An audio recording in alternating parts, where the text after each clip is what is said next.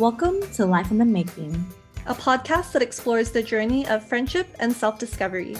We're your hosts, Kia and Therese.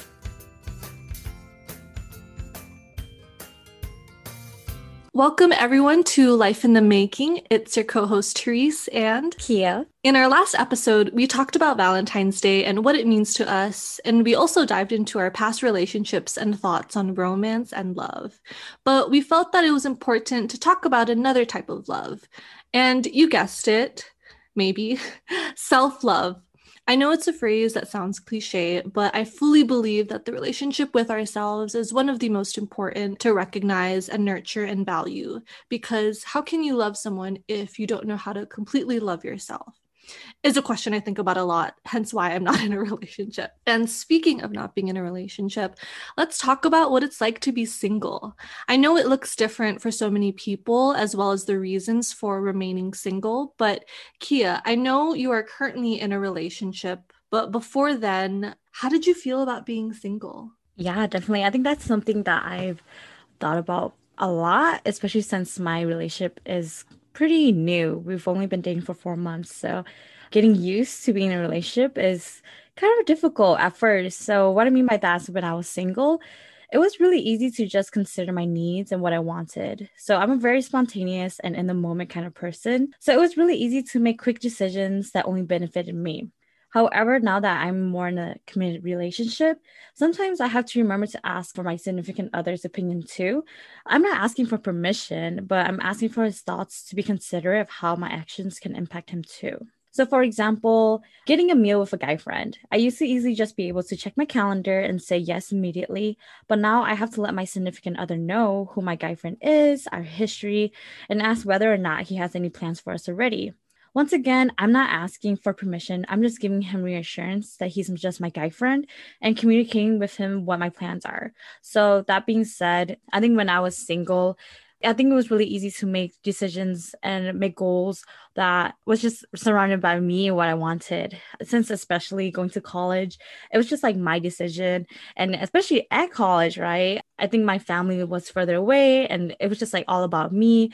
And so carrying that mentality with me moving forward, I think I didn't really envision being in a committed relationship in a sense so soon. Not saying that there's a timeline for it, but I think I just had to kind of like change a little bit about my trajectory and about who I'm considering that would be a part of my life along the way. So what about you, Therese? I know you're not in a relationship right now, but perhaps like your relationships before, maybe during college, how were you like single versus in a relationship? And now, right? Now that you're single and independent, yes, we love it. How are you, in a sense, seeing the difference? When it comes to being single, I've enjoyed that freedom to be able to not have to worry about someone else's thoughts or, am I not like responding to them on time? And I know I usually not a good responder to many of my friends, but particularly when it comes to like texting someone, especially like the first few stages of a relationship, I always felt like I needed to be on it. I mean, obviously not like responding right away because you have to play the game, but also just having to think about like, okay, did I respond to this person at the end of the day? Am I saying something or not doing anything that is like something that I'm not necessarily aware, but that is hurting them or affecting them significantly. When I think about a particular time during my single life in college, which was majority of my time, I remember going on a date with this guy, and honestly, we were in the same class together. We had weight training. And he had invited me to go out for like a meal. And I was like, okay, cool. But then I found out that same day he wanted to grab a meal was also the same day as this event where I had a lot of friends from this Filipino organization back in Claremont called Kasama. I had some friends there that were performing, and I was like, okay, I definitely want to support them. I'm like super excited for this. This is also my first time attending this event, but I had to bring this guy along because I had already rescheduled multiple times for this day to have a meal. And I was like, I think it'd be nice to maybe go for a little bit, and then afterwards you can, grab dinner. And when we went over there, he just didn't seem very enthusiastic, wasn't interested. But I was like all hyped. I wanted to sit next to my friends, but then I also had to find I had to find two seats as opposed to one seat. And I was like, oh my gosh, this is going to be really, really tricky. So, anyways, I think it was like 10 minutes in, and he like whispered into my ear and he was like, so when do you want to go? And I was like, my friends haven't even performed yet. I was really annoyed because he kept asking and just felt really frustrated. And I could tell from his body language. And he would like make this really deep sigh. And I was just like, can't focus and provide my whole attention and support if I know I have a date with me who's just not interested at all. So fortunately, I got to see my friends perform for like 5 minutes. And then we had to dip. And that whole time I just was so bitter. I was so petty. I was like, this is why I am not in a relationship. Honestly, not the main reason why, but one of the reasons why. I feel like I've just enjoyed knowing that I don't always have to think about another person. And in some way, that is a privilege. To not have to worry or about specific responsibilities with a partner is a luxury that I've been enjoying and have enjoyed in college up until last semester of senior year when I got into a relationship. And during that time, I did feel, and you already know this, Kia, like, and you've witnessed it and experienced it, but I was pulling myself away from so many of my other friends and started dedicating more time to this person. And then I kept having to think about, what did they think about these people in my life? What did they think about me moving to the city, and then I had to consciously think about, okay, now my actions affect another person and our relationship. And it begs the question of, is this relationship worth it? And so just I thought about so many things. Oh, and also being in a long distance relationship at the time during the summer was really tough because I had to go to bed at a certain time. Like I had to go to bed later than I normally would because then he would be up later because Hawaii is 3 hours in advance from California. And it was just tough. So I think that being single really allowed me not only to have more time for myself, but to really focus on myself. And I know that sounds really cliche, but I've been able to do a lot of self-care journaling, trying to explore my own interests, getting to do things at my own time, as opposed to having to pencil in someone else's schedule in my calendar every day. No, that definitely makes sense. And I think we both can agree that accommodating for someone else when you're not used to it is so difficult. But especially when your partner or the person that you're going on a date with is not on board with what you're interested in. Like, I'm so glad that the person you went on a date with was so rude because it allows you to cancel him before it even gets further. Like, no thanks. So I think it's a good red flag that you in a sense saw first before like you guys actually went on a date or like even pursue something further. Yeah, and also that dinner was not even a good there wasn't even a good conversation. And I was just like, wow, I wasted my time with this person. But I don't even remember his name, so I guess he's not even that memorable, except for that particular moment. But being in a relationship, you do have to consider so many different factors. And I'm curious for you, what are your thoughts on if there's someone who isn't necessarily being accommodating in the first place? Is that a huge red flag to be like, okay, you know what? I'm not going to go on a date with you. And I know like that is how I felt about this particular person, but do we give chances to people? Is there some extent? I don't know if you've experienced dates or relationships in the past where the first few impressions it didn't seem to be as accommodating as one would like. For me, like my significant other or the person that I'm going on a date with has to be accommodating. Like what I said before, I'm a very spontaneous and in the moment kind of person. So if you're not going to be accommodating, flexible, and go with the flow, then I don't think I want to be a part of what this is. So I think that's also a big red flag for me because in the future, if something unexpected comes up and you want to, be annoying about it, right? Be sighing every once in a while, that irritates me and that shows me that you don't care or love for me enough to support me wanting to see my friends or in a sense I don't know like going to an event. So I think for me that's a big red flag. And this kind of like reminds me of the episode that we had before talking about what do we see in traits, and you said patience, right? And so I think being accommodating is a part of having patience. And I know I know, as I said in our earlier episode, I don't have patience, but that's what I look for in a partner. So I'm really glad that in a sense my significant other is very patient. So for example, I'm a very busy person. I like to, put a lot of stuff on my plate, and I really appreciate that he's very accommodating and very patient. So for example, this podcast in itself, it is very time consuming. Therese, I know you can agree with me in the sense of we record on Sundays, So yeah, you guys get our weekends. So we record Sundays and we also work on the weekdays as well. And so on the weekends it's supposed to be in sense time for my partner and I to hang out, but he's always so accommodating to be able to let me have Sundays or some parts of Sundays to court it and spend time with Therese. And he always knows. He's like, yeah, like you say that it's going to be 1 or 2 hours, but you're lying. It's going to take 3 or 4 hours. And he's so accommodating and flexible with what my passions and what my interests are. So what about you, Therese? How do you feel about someone who isn't accommodating or patient?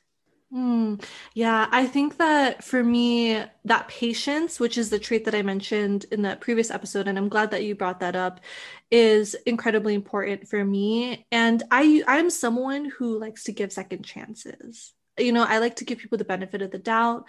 I'm like, maybe this person, it's just the first date. I think that when it comes to me already addressing like this is why it's important after having a conversation about it, and seeming that this person continues to not really understand me, why I care so much about these people and why I want to attend this event and why I want to take up this time to support them, it makes me feel like maybe they will not be doing that. Like maybe they're not going to be at all supportive in the future moving forward. I think that when it comes to being accommodating, it's a value I really appreciate, especially because for me, like back home, I feel like I have a lot of friends and a lot of family members who are very chill in the sense that they're always understanding of me and they're always patient. And that's why I feel like I want to be the same for others. But if I'm doing that for you and I am willing to compromise, or accommodate for you, and you're not willing to do the same in this particular moment, then that just goes to show how unfair this person is, but also how selfish it can seem. And the whole self-interest and just always wanting things to be convenient for me is a trait that I absolutely dislike. But I also wanted to touch upon what you were saying before when you mentioned that you didn't realize you're going to be in a relationship this soon. And quite frankly, I also didn't know. I also didn't realize. Surprise, surprise. Because I remember you were still back in California and I just admired so much how you were so content with being single. And like I had questioned myself. I was like, should I be happy being single? Like, I just always assumed that one would always want to be in a relationship. I hadn't fully understood the reasons for why people would want to remain single. And that was until after a breakup, the first few months after I graduated, moving into a new city, and realizing that there were a lot of things I wanted to reflect on myself, but I couldn't do that. I couldn't be in a relationship with someone while I was trying to figure out a lot about myself. Not to say that being in a relationship, you have to fully recognize that, you have to fully know yourself. But personally, for me, I just felt like I needed all the time to focus on myself and really understand how I want to prioritize certain qualities or traits or people in my life. But I'm glad that you have a great partner, and knowing that your significant other is someone who is very understanding is important. And I'm glad that you have that. No worries. Expect the unexpected. I think dating my significant other when I least expected it taught me that there isn't a good time to ever date, right? Like, oh, like I'm going to find a partner when I'm like settled with my job or my career or after saving this much money. I think it really taught me that if I want something or someone, I will make the time and effort for them. And I think this is a really good transition to, in a sense, talking about my own mental health. So it was just about a year ago, actually, when Kobe passed away. I was a first year teacher and I was also in my master's program. And it was a really difficult time for me because I was alone and I recognized that I needed community. And there was just a lot of toxic people in my life who I allowed because I was just lonely, right? And so, in a sense, when I kind of met my significant other, of course, we were in the pandemic and I was still in the process of therapy and unpacking who I was and my trauma. And so, in a sense, that was kind of like the worst time ever, right? Because it's like I'm trying to build myself. However, it seems like I really like this person and I want to include him in this process.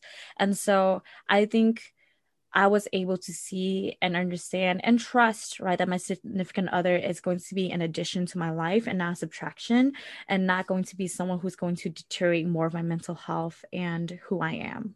So I think once again, it was very unexpected, but I'm just really glad that in a sense, my partner is really supportive and patient with my process of finding who I am and unpacking my trauma and my own insecurities. Yeah, and during this same time around the passing of Kobe, I also was experiencing a lot of thoughts that were very toxic, just in regards to my self-esteem, to my mental health. And I remember you encouraged me to, just to go to therapy and to try it out. And I know, no, I feel like I don't know if I'll ever find a therapist like Sean, but our therapist like Sean.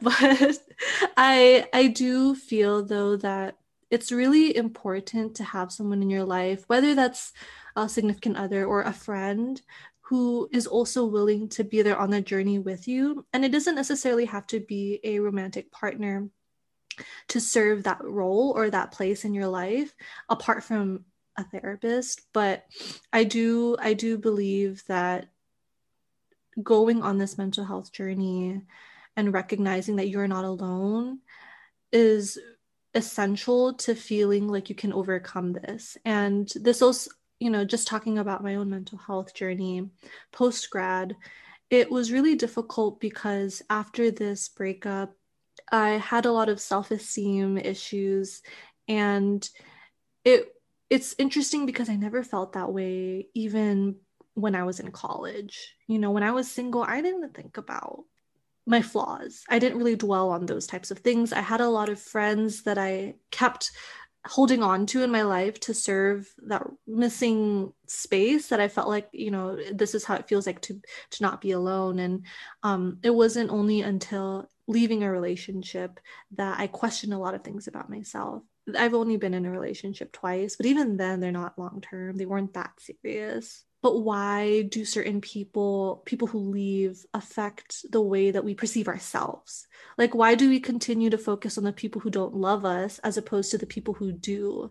And when I started to recognize that my friendships were going to be incredibly important for sustaining my own well-being, friendships like you, and began to feel like I can start to change the way that I perceive myself, because there are great things about me, and not had I not experienced this breakup that made me question a lot of these things, I don't really know if I might be on this type of journey that I am on now, if that makes sense. We make mistakes, so we learn from them, and they teach us something, and they brought me closer to you, Kia, and I'm really grateful for that. So thank you for sharing your own mental health journey as well. And I think that exploring this is really important, but something I didn't think I would be doing this soon, if that makes sense. Like, yeah. Wow, what you just said, the question, the reflective question, why do we focus on people who don't love us rather than the people who do love us? That's so profound because that's so true. I think between the two of us, I think we had really difficult relationships that had us, in a sense, reflect on our own self-worth, and our self-worth was definitely deteriorated, right? So, very similar to you when my ex cheated on me, which was the previous relationship, I felt the same way, right? Like why was I not enough? Why couldn't this work out? And I think both of us were in this process, right? Of, in a sense, rebuilding our self-worth and who we are. Because a lot of times I think the reason why we focus on the people who don't love us is because love is like expected, right? Like in a sense, in relationship, we're both making this commitment, and we are building this together, fostering this love, this growth. And so for the other person to not reciprocate it back, or in a sense be a hypocrite, right? Not actually keep up with the end of their bargain. I think that's really hurtful because, as always in committed relationships, especially monogamous relationships, it's like one person, right? You can't put all your eggs in one basket. And so for the other person to not reciprocate that back, that's like a slap in the face. I agree. Major slap to the face. But yeah, it's like you would expect someone to reciprocate, and then when they don't, it really hurts. So that's a really good point. And I think that I'm able to really recognize and process a lot of this without needing to be in a relationship while simultaneously hurting someone else, if that makes sense. But I just really admire the way you went about processing your own relationship, because you've recognized what boundaries you wanted, but also like what you felt like you needed to do, right? Love comes when you least expect it. I think you're sort of a testament to that. Because I'm like, hey, you really did not expect it all. I mean, I know a few people that entered your life here and there, but you were just so reassuring of yourself. And I admired that a lot while still having to finish your master's degree, you know, and working a job. And then your significant other came along, and I was like, wow. So then maybe if I just don't expect it, if I focus on not expecting it, then maybe it'll arrive. Just kidding. You're like, okay, I'm ready now. I'm not expecting it. I'm ready. Yeah, all of this talk about like, oh yes, like I love being single. This is actually so that I can get into a relationship. Yes, I knew it. Plot twist. Yeah. So now we're actually speaking into existence. So I'm just kidding. No, I think I definitely agree. But I think there's something that I actually want us to go back to, which is mental health. Just because we're talking about our self-love and self-care. So I know we talked a lot about our mental health journey post-grad, but when do we actually begin exploring mental health in our own lives? So Therese, did you want to get started? Yeah, that is a really good question. You know, my first introduction to this idea of mental health was first year of college. I was a part of a lot of spaces that talked about this model minority myth, right? And destigmatizing this myth that specifically Asian Americans are this model minority group that is a testament to if you work really hard, you'll be able to reach the American dream. But there are various factors that prevent certain groups from being able to do that, particularly Asian Americans. And so that model minority is truly a myth. There were a lot of events that went on that talked about destigmatizing that model minority myth, but also destigmatizing mental health and how that model minority myth can affect mental health of many Asian Americans. And that was a concept that I had no idea about. And when I started to learn about what mental health really looked like or what that meant, I only thought that it was specifically with regards to like mental illness, but there was never a lot of conversation about it, especially within my family. The first steps to exploring this idea of mental health, I think, really happened when I was starting to take on a lot of leadership roles. And I served as president of the Asian Pacific American Coalition starting my sophomore year up through my junior year. And not gonna lie, it was really tough. It took a toll on my mental health. And on top of trying to stay balanced with my academics and extracurriculars, knowing that there were a lot of feedback that I was getting from certain people who particularly weren't fond of some of the things that, or some of the people in the space, which I totally understood. I just kept questioning a lot of what I was doing, my role, and whether or not I was good enough or whether or not I should continue to serve this role as president. And I started to break down and I felt so alone. That was when I had to take a step back and think, okay, Therese, like, what is it that you need in this moment? How are you feeling? And those questions I had to think about for myself. And in hindsight, I'm like, maybe that's when I started to really explore this concept of mental health for my own self. While I was always advocating for people to recognize what are the things that are affecting them at this current state, I never really did the same. I never really sought therapy until later on in college. But that's a good question. I know I went off on a whole tangent, but I would say I think it truly began in college when I first started to experience a lot of emotions that was really hard to unpack, at least by myself. I agree with you in regards to the model minority myth and believing that, we have to struggle and go through this success story by ourselves. And so I think my mental health journey began my junior year of college when I was reflecting on what I wanted out of my college experience. And I decided that I wanted to use more of the resources provided on campus, reap that money that that obviously my tuition is going towards. So One of them was, of course, Montessori counseling, which gives students like 8 free sessions per year. It wasn't a lot, but I feel like I needed to unpack a lot of my family trauma and grief. And my community, of course, family issues and grief are usually not talked about and rather supposed to be brushed under the rug, right? Because that's something that only happens at home, behind closed doors. However, I recognize that I was in a different community, right? I was no longer in Milwaukee in Wisconsin. I wasn't in the Hmong community anymore. I was building my own community here at Pitzer. And so like what you were reflecting on, what do I want right now? What do I need? And so I recognized that I needed to talk to someone and seek help professionally because I was afraid that if I didn't do it now, I'll never seek help and just become comfortable with it. Because in a sense, I've already gotten this far without this help. So it was okay if I didn't seek that help. So I think that's just one of the best decisions I've ever made, which is going to counseling and therapy and not really knowing what to expect. Yeah, I do think that when it comes to that decision to seek therapy, it does take a while. I feel like it took me a while to accept that, okay, Therese, maybe you should just go to a therapy session, see how it's like. And I don't know, I think that mental health people don't often talk about. It's like a taboo topic, especially among my family. But I've come to find that by being vulnerable and really talking in an honest way about how I'm feeling, how this person is making me feel, the difficult obstacles or experiences that I'm going through, is like part of the resolution to overcoming a lot of those difficult emotions. When I started to be very open to talking about my mental health, particularly within my friends and my mentors, it just lifted a huge weight off my shoulders. Because then they would also start sharing with me that their family wasn't perfect either. And then I thought, wait, so I'm not the only one.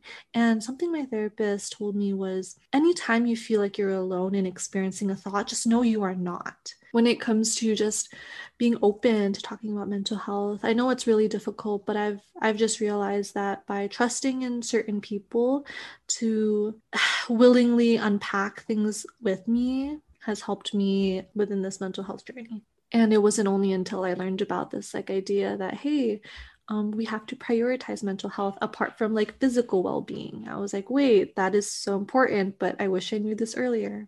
Definitely. I think it's so important to begin destigmatizing it by talking about your therapy sessions or about counseling. Because when I began telling my family members about therapy, I was surprised that they were very receptive and accepting to it. And I even encouraged them to go. However, of course, mental health comes with a price, like literally.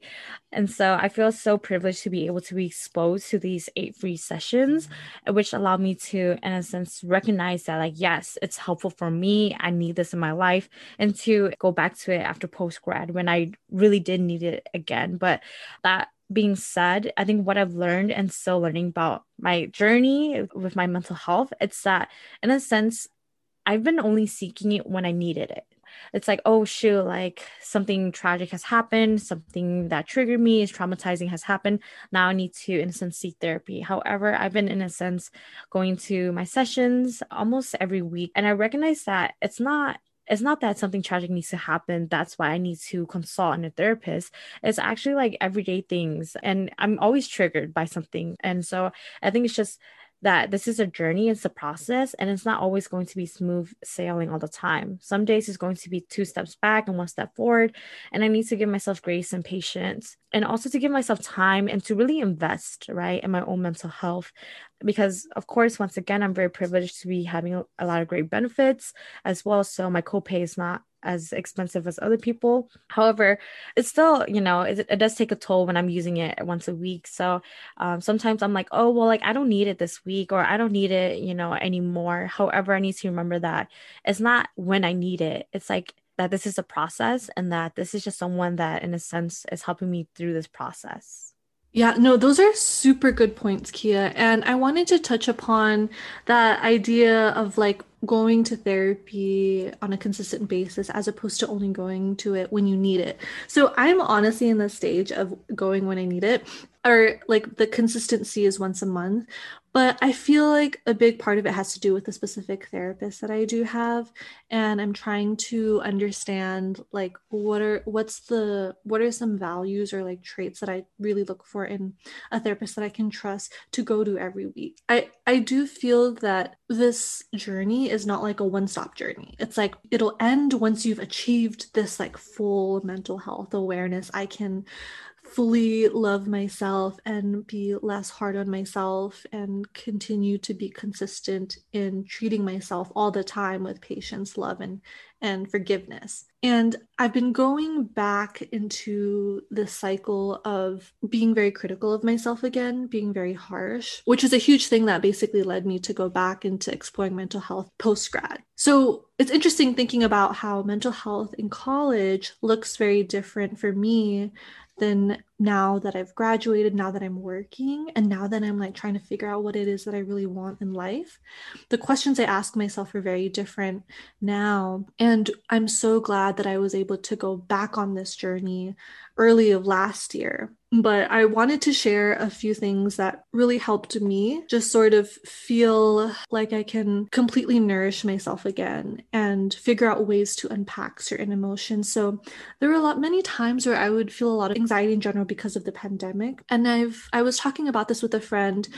I call her Ate Rachel, and she provided this really great step-by-step process of how to navigate these emotions. I actually have the list right here. Essentially, there's like three major steps to managing an emotion, and the first is to observe it. Acknowledge the thought or the feeling. Name it. You know, whether that be anxiety, insecurity, overwhelm, to ask about what it's doing there and to reflect on the purpose of like, why am I feeling anxious right now? Why do I feel so insecure about myself in this moment?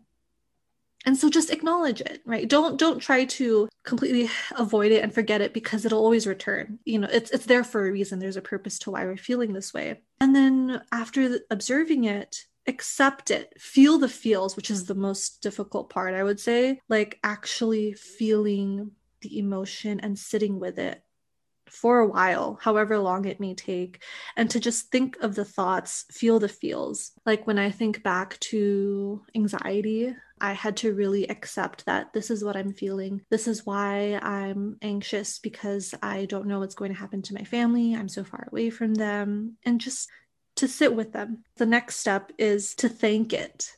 So thank the lesson that this emotion has brought you. And when I thought about my anxiety, I was thinking, you know, I appreciate what this is teaching me because this is letting me know that I prioritize and value my family so much that I want to continue to find ways to engage with them constantly. You know, I'm thinking about how am I going to fulfill this lesson that my anxiety is teaching me. And then the last step is to just let it go. And that's like the four-step process to observing, accepting, thanking, and letting go of an emotion or a thought. This is my free therapy session. Actually, I would have to really credit my friend Ate Rachel for sharing this with me, but I've come to realize that this has been super helpful in trying to unpack and process a lot of things that I normally don't do when I have like therapy sessions. So I know that was really long, Kia. No, that was awesome and really beautiful, to be honest. I really appreciate that you just shared the four-step process that you utilize, and thank you to Ate Rachel, correct? Okay. Yeah, because I would definitely be taking note and utilizing them too, because my anxiety is definitely now through the roof now that I'm a teacher.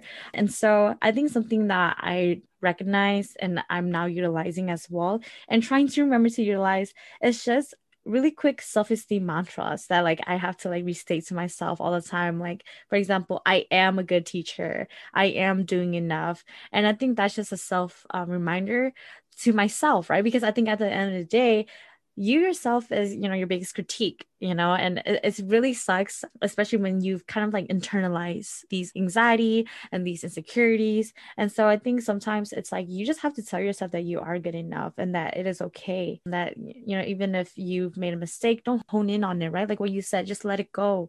It's not that serious, it's not that deep. And so just reminding you yourself that you are valuable and that you love yourself and that it's going to be okay. So I really appreciate your four-step process because obviously when I'm in the moment, It's going to be a little bit difficult to remember them all. However, I think that's a really great process to, really reflect, think about your anxiety, and to, really let them go. So thank you. When you were saying that you have these self-esteem mantras, I love that because I do feel that having affirmations to say to yourself is so important because anyone could give you these words of affirmations and validations. They could say, like, I could be your hype. I mean, I'm always your hype person, Kia, you know that. But I could always be like, Kia, you're amazing. You are an incredible teacher. You've got it. You're so badass, like all of these things. But at the end of the day, right, what matters the most is your own voice and your own opinion. And I do strongly believe that being able to say these things aloud to ourselves, or whether that's through writing, is essential to, I think, building our esteem back up or building the sense of self-worth and self-confidence. I just wanted to share quickly this interview that I was listening to with Shawn Mendes, who is an artist that I have really loved ever since college. He was in an interview and he was talking about how even though he's in a relationship with Camila Cabello, he still feels like it's so incredibly important to continue to focus on himself. And the same for Camila as well. I feel like I know them because we're on a first name basis. But he says that no matter who's right next to you, the person that is there when you close your eyes is yourself, right? You live with yourself every day. And so you have to love yourself because you're going to live with yourself for the rest of your life. So why not nurture and care for and make that person happy that is yourself? And you talked about this, it's okay to do a 2-step back, 1 step forward. That honestly has helped me so much, Kia. Like, I shared this experience with you about how I was experiencing issues with boundaries with certain people regarding my time. And I was like, okay, I'm going to do better. And the next thing you know, I scheduled an appointment with someone that ended up taking more of my time, even though I didn't necessarily want to. And you said that it's okay, Therese. Like sometimes in order to go forward, we have to take a couple steps back. And I didn't really understand that in the first place until recently. I started to be very self-critical, particularly with work again. And I was like, oh no, Therese, like you talk so much about self-love and self-care. You try to share so much of this words of wisdom to people and saying that it's important to be on this journey, but why am I not learning to love myself again? Like why am I continuing to be so harsh and to have all this negative self-talk when I thought I was doing so well for like the first 3 months of doing self-care journaling, listening to BTS and their music, which has been super therapeutic and healing for me. And then now I'm going back to these negative self-talk. But then I remember it's okay to take 2 steps back because sometimes you need to take a step back to recognize this is what I'm feeling. This is what it's teaching me. It's okay, Therese. This is a process, right? Like you said, it's a whole journey. It's not like this is you're gonna solve it or cure it. At the end of the day, it's a whole lifestyle. I don't know. Does that make sense? Yeah, no, that definitely makes sense. I think it's really awesome that we talked about, mental health and our inner thoughts and especially loving ourselves, and going through this process and this journey. But I think I'm really interested now about the other aspects of ourselves, such as beauty standards. So, what were some of the beauty standards that affected us, and what are some tips to having more confidence in ourselves? Some of the first few beauty standards that really affected me when I first moved to California, and because of all the culture shock with like not really being around people who sort of look like me, who shared similar values or cultural values, there was a lot of body image that I think I was struggling with in the sense of like my skin wasn't as fair as like other people. And I do think that like some of the self-image issues that I had mainly had to do with what people were commenting about me. And some of the people that I met like in college in that specific like aspect until people started like telling me and pointing it out. And then once I started pointing it out, I was like, oh no, like we don't share the same like race or ethnicity. And so I do think that white beauty standards was a huge component that affected me throughout my whole life. That wasn't just Pitzer, where my parents, and this is just a toxic trait, I feel like within the Asian American community of always wanting to appeal to whiteness and like using whitening soap was like a thing that was encouraged and not staying in the sun for too long. My family members pointing out me being tan. I remember my aunt had told me, she was like, oh, you're like one of the tanner cousins, but it's okay. And I'm like, wait, it was just, it was hard to wrap myself around. But I would say that some of the tips that helped me overcome these types of standards was having an open conversation with people about it, just sharing what I was feeling, and then knowing from other people that, well, one, like it's okay to look different, it's okay to feel different. And those differences make up who we are. But just because society or sadly even family members try to portray certain images of what we should be like or look like, that shouldn't matter. Did that answer your question, Kia? Oh, it definitely did. I think with your response, I really like the way that you went to the root of it, right? So your family, your friends, and just manifesting it through college because it continued. And so I agree with you. I think the beauty standards and also my insecurities also came with my family, right? So amongst my sisters, I've always struggled with body image as well, since I've always been like the bigger one. I've always been the bigger sister. So I have sisters. I have seven sisters. So there's always a lot of people to compare myself to. And in college, it just got worse. It definitely manifested when I continued to be the bigger one amongst the groups that I, in a sense, continue to associate with. So amongst my friends, I was a bigger one.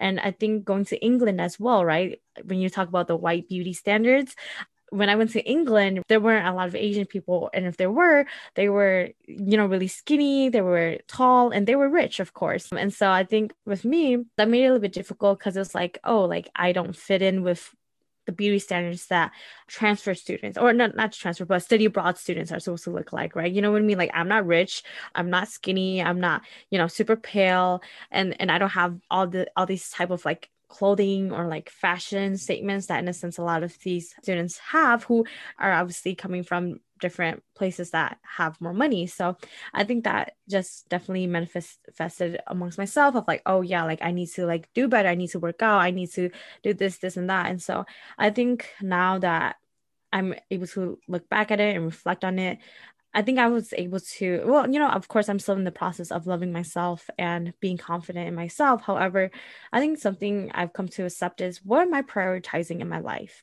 Right? Am I prioritizing my looks, my beauty standards, or am I prioritizing my job, my school? And I recognize that I've never, in a sense, growing up, really prioritized my looks, or I think I really did in college, right? However, now it's like, no, because when I wake up in the morning, what do I think about? Do I think about, oh yeah, I need to like do my hair and put on makeup, or do I think about work and my career and my school or my students? So I'm starting to kind of, in a sense, unpack what my priorities are, and in a sense, if I'm happy or satisfied with that, right? Because of course, the way that I look at myself, it's kind of like second, you know what I mean? Kind of like every day I don't put on makeup, I don't do my hair, like it's just whatever to me. So therefore, it's like, why am I insecure about something that I actually don't put any value in? So, Ooh, so I think that's just something that I've been in since able to reflect on, especially now that we're in a pandemic where we're seeing less people, right, and interacting with less people and having a mask on our face, like mostly all the time when we're out. So, yeah. I had to write down that really resonating question of why do I put value in things that I don't really care about or prioritize? And that is so true. And I think it also begs the question of like, who am I doing this for, right? Like, if I wanted to put makeup on, if I wanted to do my hair, am I doing it for other people to get their attention, to get their validation? Or is it because I personally enjoy putting on makeup and it's fun, And I think that understanding also like who are we prioritizing in our own life. As someone who is a people pleaser, I tend to gravitate towards like, oh, I want to please this person and I want them to think that I look good. But at the end of the day, it's like, if we're constantly doing things for other people to live up to their own standards, then we'll never be happy and we'll never live up to our own standards because we constantly place priority on them. Is something that I've been trying to continue to improve on and work through. But yeah, I do feel that when it comes to recognizing like, if I don't want to put on makeup, that's fine. you know, especially now in this pandemic and in this current virtual environment where we don't necessarily need to dress up all the time and have to constantly look sharp. Yeah, I just think back to this time when I worked at a hotel, and we were required to wear makeup. We had to look quote unquote graceful, and we had this workshop that was facilitated by this manager that basically had us critique each other from head to toe and was like, critique this person from what they're wearing, from their shoes all the way to their makeup and to their hair. And this person knew that I wasn't wearing foundation, and they were like, you need to wear it. Like, you need to look good for this job, you know? And but that's a whole other topic of conversation. I do want to maybe end on one question that we can both answer. And I know we talked about like being alone and not interacting with people, but a question I wanted to ask you, Kia, was what has been one of the lessons that you've learned through either being single or going on this mental health journey? I know you shared a lot, which is great, but maybe something now that you feel like you're working towards. I can also go first if that might help.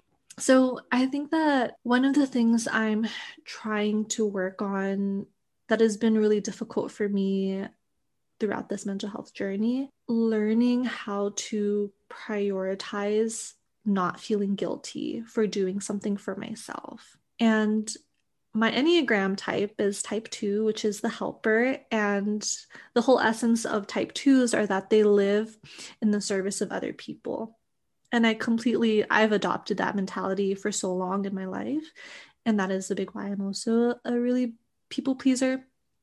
But I'm trying to learn to be okay with taking a break and not feeling guilty for stepping away from work for like 10 minutes to just drink tea and to walk around and to just to step outside for like fresh air.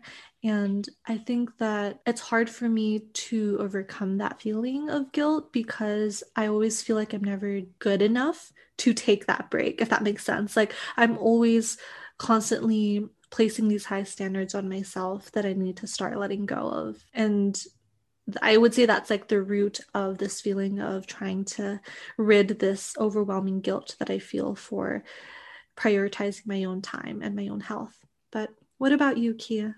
I think that's a really great reflection of you not trying to feel guilty for, in a sense, you doing things for yourself. Because once again, right, how are you supposed to fill someone else's cup when you can't fill your own? And so something that I am learning through this journey is that, once again, this is a process. And this process is for me, not anyone else. Sometimes my anxiety gets the best of me because I ask, why am I not there yet?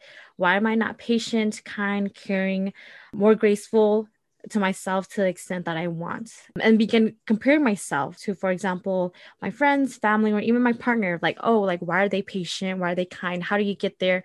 And what about me? You know? And so I think sometimes that takes back my process because I'm always comparing myself when at the end of the day, my therapist always says, it's always about the same thing. Let's go back to the root of it. And the root of it is, self-love, my self-value, because I'm always just trying to seek like, oh, like what is someone else doing and how come they're there and I'm not? And so I think it's just like, okay, but this is me, this is my journey. Like, this is my trauma. This is my grief. These are my own insecurities. They're very different people. So that's why they're in their own process. They're, at a different step. And so I think just once again, reminding myself that it's okay. I am here for a reason, and to just love myself through every step of the way. So yeah, that being said, this month, make sure that you're not just pouring your love to your family, friends, and significant other, but yourself as well. Thank you for listening to this episode. Tune in every other Friday to laugh, cry, and listen to Our Life in the Making.